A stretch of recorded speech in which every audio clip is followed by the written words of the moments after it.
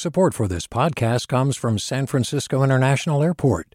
At SFO, you can discover award-winning flavors and unique shops all before takeoff. Learn more about what's at SFO at flysfo.com.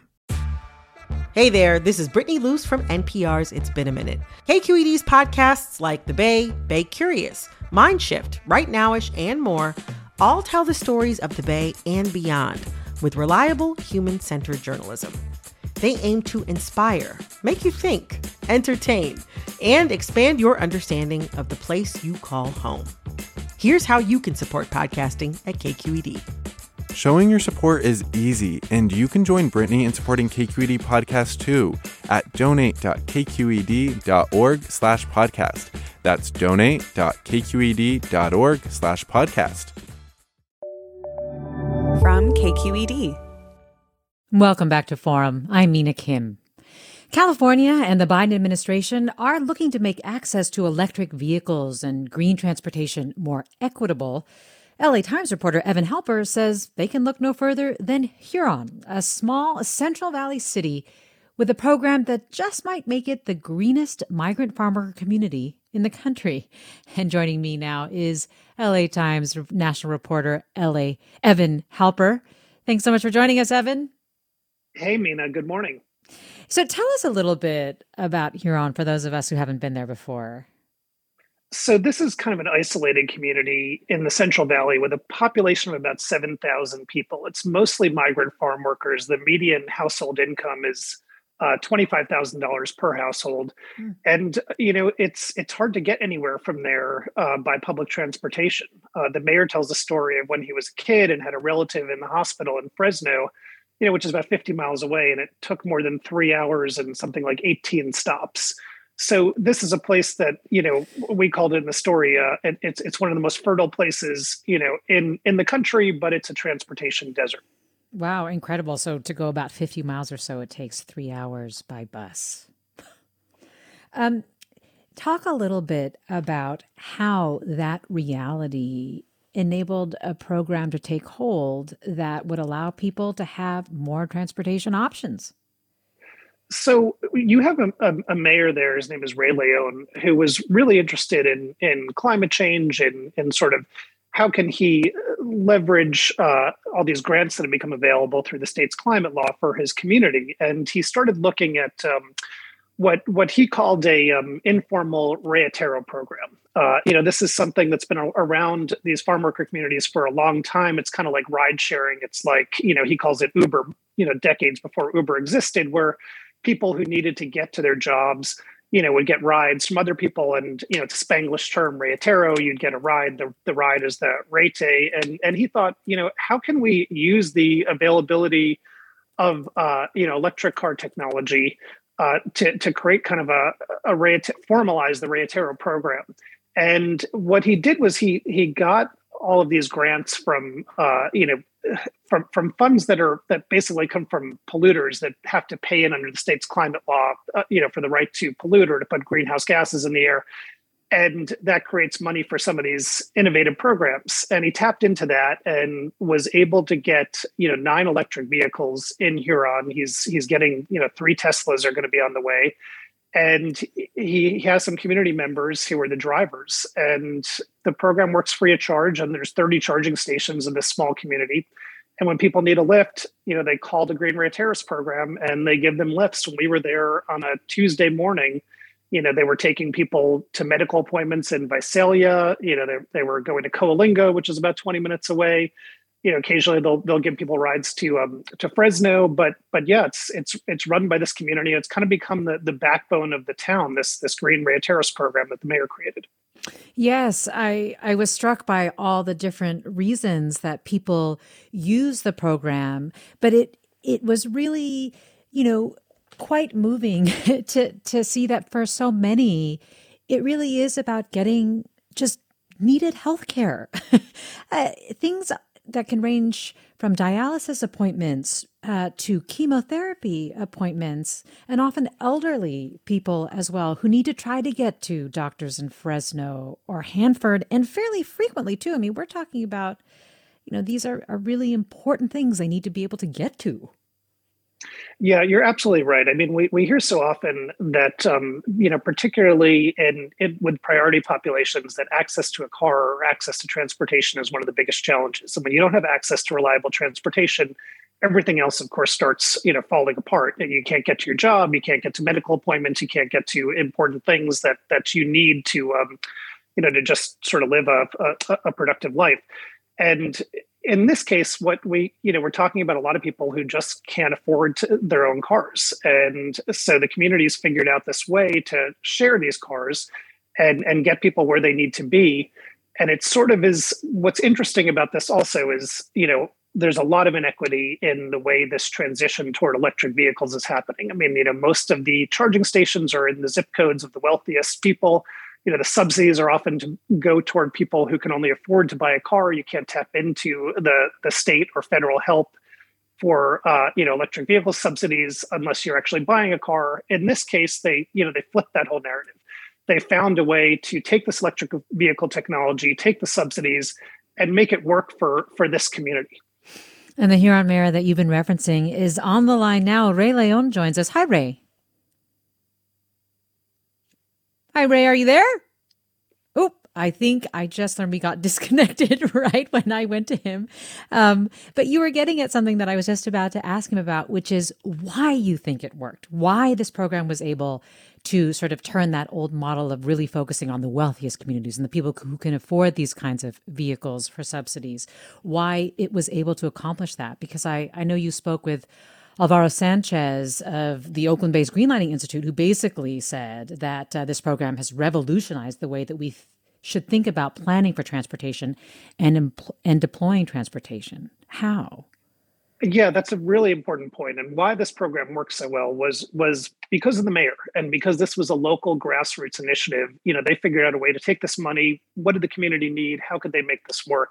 So often in transportation planning, what happens is, there's sort of a bureaucracy, there's the state, there's regional transportation agencies, and they have these programs and they're one size fits all. And, it's complicated stuff. And they're like, this is the way we're doing it. And, this is what we're doing for the community. In this case, they just did all kinds of surveys. They really, they had people involved at the local level who understood what the community needed and how it could work. And they went, instead of from the top down, they made it work from the bottom up. They put a lot of work, a lot of time, a lot of effort into making that happen. But this is really something the community itself created. And let me see if the mayor's back with us. Rey Leon, are you with us? Yes. Good morning. I'm here. Welcome to Forum. Thanks so much for coming on. And I don't know if you just heard that last comment, but I do wonder if you had any sense when you were developing this program that you were, quote, revolutionizing the way that we should think about planning for transportation and deploying transportation. I have a great honor in all revolutionaries, but I appreciate that notion, because I think we do gotta, especially in a time as difficult as today. And it's not been easier even before the pandemic. Farmer communities have always been struggling, and the fact was that the intent wasn't to be revolutionary. The intent was to bridge gaps. The intent was to provide a service to those who deserve it, that have been working hard, toiling in the soil to provide America the food that we need to sustain our nation. And, my parents are farm workers. My father, a bracero farm worker from 57. And my mother was I was the raitero for my mother, after she battled cancer. And after that, you still got to keep on going to the doctor quite a bit. And I seen what the struggle was like. And, I have memories from when I was really young, as Evan mentioned in the article.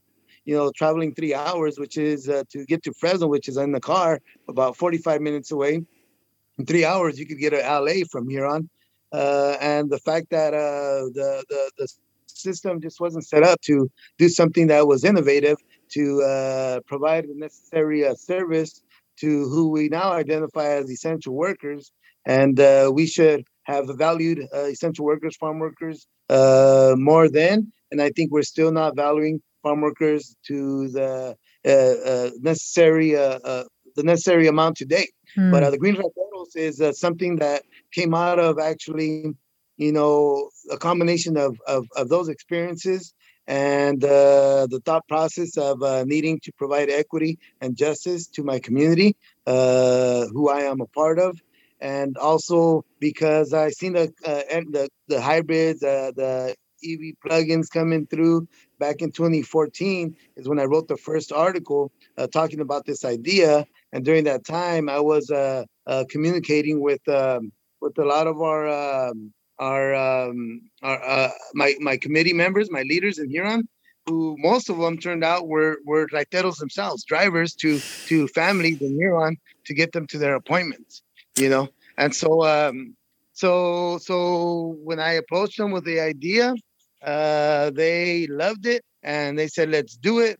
And so I moved forward and we were able to get the resources to get it started. You know, and I got to give a props to Greenlighting Institute because early on they were very instrumental in helping us get the first investment to start this. But so, you know, we built it from the ground up. Yeah. What makes it special is that this program was born out of the community and not dropped onto the community as what usually happens. Yeah. You know, it came out of the community. It just added technology and some infrastructure to the idea of what the Raiteros was. We made it green, and we're being pretty successful with it. Rey Leon, mayor of the city of Huron. We're also talking with Evan Halper, a national reporter for the Los Angeles Times, about how Huron has become the setting for a big example for electric car use, an innovative example of electric car use. And if you have reactions to what you're hearing, as always, 866-733-6786 is the number. You can also post any thoughts or reactions on Twitter or Facebook or Instagram, and you can email us, forum@kqed.org. You are listening to Forum. I'm Mina Kim. Sorry, Rey Leon, you had something you wanted to say? Yes, Nina, I want to just clarify that while I am the mayor of the city of Huron, my hometown, where my father arrived in 1951 as an orphan from Michoacan, undocumented farm worker, I have started this program under the nonprofit, which I founded in 2008 called the LEAP Institute. Wow. So it's a program within a nonprofit. And just to clarify, make sure that people aren't thinking that it's something that we created under the city. That was the initial intent before I was mayor, inviting the city to work with me to do this, but it never happened. And so I just kept it in the nonprofit, and which is better like that. There's no conflict, you know. Anyhow. Yeah. So, so thanks. That's where we're at. Thanks for the clarification. I am curious, Mayor Leon, what can the state or other entities do to support efforts like yours? Because it is supposed to be a big priority of the state and federal government. Yeah, and you know, and farm workers are those that are least able to purchase a vehicle, even with all the incentives that are existent and the tax breaks. The tax break at the federal level is $7,500. Low-income family does not reach that amount of taxes owed. You know, that basically is not applicable. And what exists in incentives is not sufficient. And I say that because in the beginning I was talking about the need for before we could use the canoes, we need the water in the river. A metaphor in terms of we need the infrastructure for charging before we could have the electric vehicles. Right. So I was successful in getting 26 electric vehicle chargers level 2 in my city. Oh, wow. And then there's another 4 at the elementary school. So total, we have 30 electric vehicle chargers in the city, which makes the city in the nation with the most EV chargers per capita. So you could say that we're the greenest farm worker city in the country because of that. And the other thing is that now what I'm noticing is that we got all this infrastructure, but the vehicles aren't here. Why? Because farm workers do not earn the amount to be able to take up the cost that is remaining after the incentives kick in.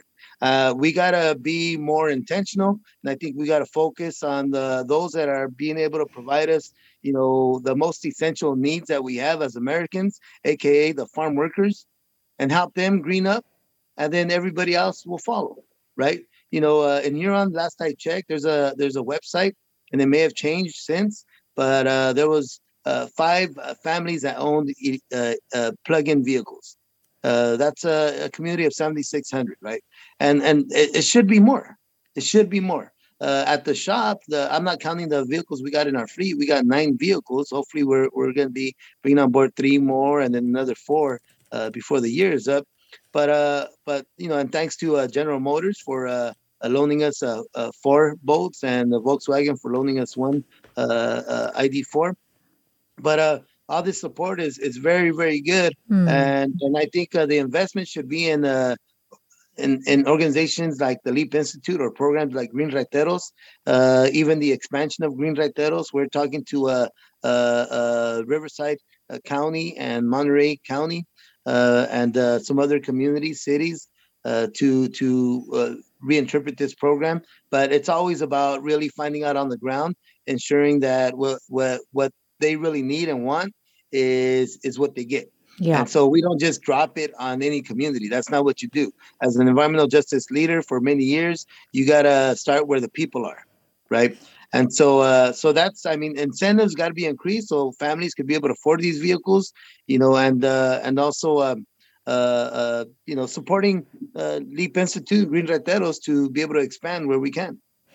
Well, Sue writes, thank you for this program on the mayor of a small town and the successful free electric transportation for people to get to doctor appointments. Please, more programs on solutions and how they did it. And this listener tweets, love that Rey has lifted our little town and is helping folks where it matters. Justice and equity for campesinos, for gente.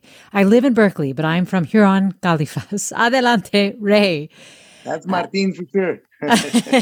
Well, Evan Halper, in your reporting, you have found that other places in urban areas, like in San Pedro, for example, are trying to implement these things. What have you found is really needed to make these things successful, to make them more widespread?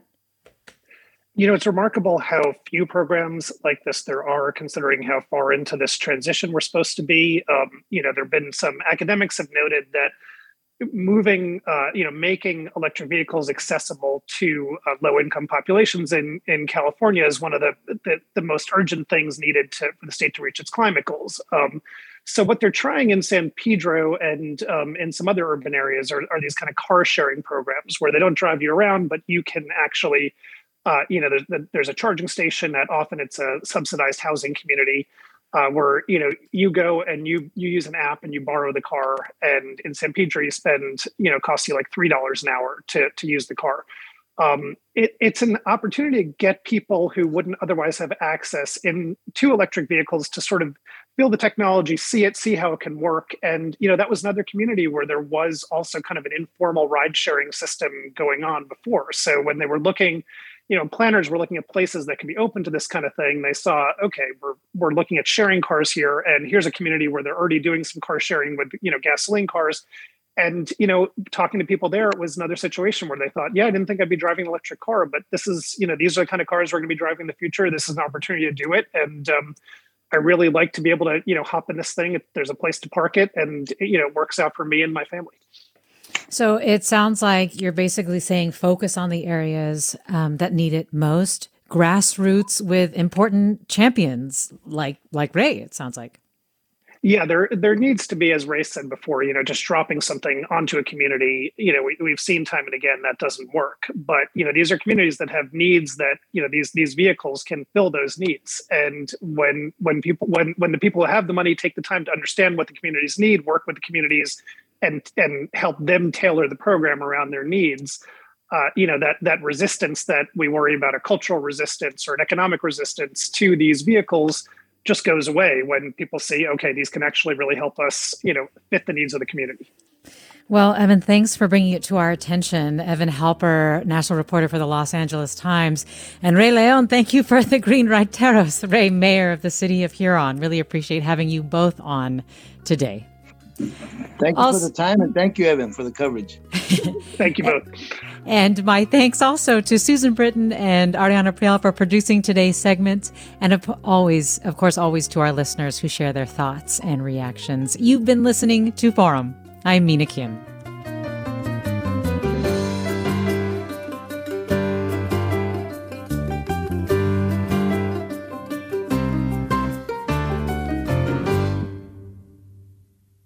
Funds for the production of Forum are provided by the members of KQED Public Radio, the Germanicos Foundation, the Generosity Foundation, and the Heising-Simons Foundation. Support for Forum comes from San Francisco Opera. Set 10 years after a school shooting, the critically acclaimed opera Innocence takes us into a complex emotional journey where our understanding of innocence and guilt is constantly upended. Kaya Sariaho's ethereal score collapses the past into the present as a community of survivors grapple with how to move forward. Don't miss the highly anticipated American premiere of Innocence, June 1st through 21st. Learn more at sfopera.com. We've all got those parts of our house where the internet just won't go. Well, if you had wall-to-wall Wi-Fi from Xfinity, you could worry less about dead spots. Because with wall-to-wall Wi-Fi from Xfinity, you get fast speeds, reliable connection in every room, and power for all of your devices, even when everyone's online. That's wall-to-wall Wi-Fi only with Xfinity. Restrictions apply, not available in all areas. Actual speeds vary. All over the country, We need to improve reading in Wisconsin. schools are changing the way they teach reading. I'm calling for a renewed focus on literacy. We have gotten this wrong in New York and all across the nation. And it's happening because of a podcast. I think your podcast has changed my life. And I'm going to share this podcast with everyone I meet. Sold a Story investigates how teaching kids to read went wrong. New episodes of Sold a Story are available now.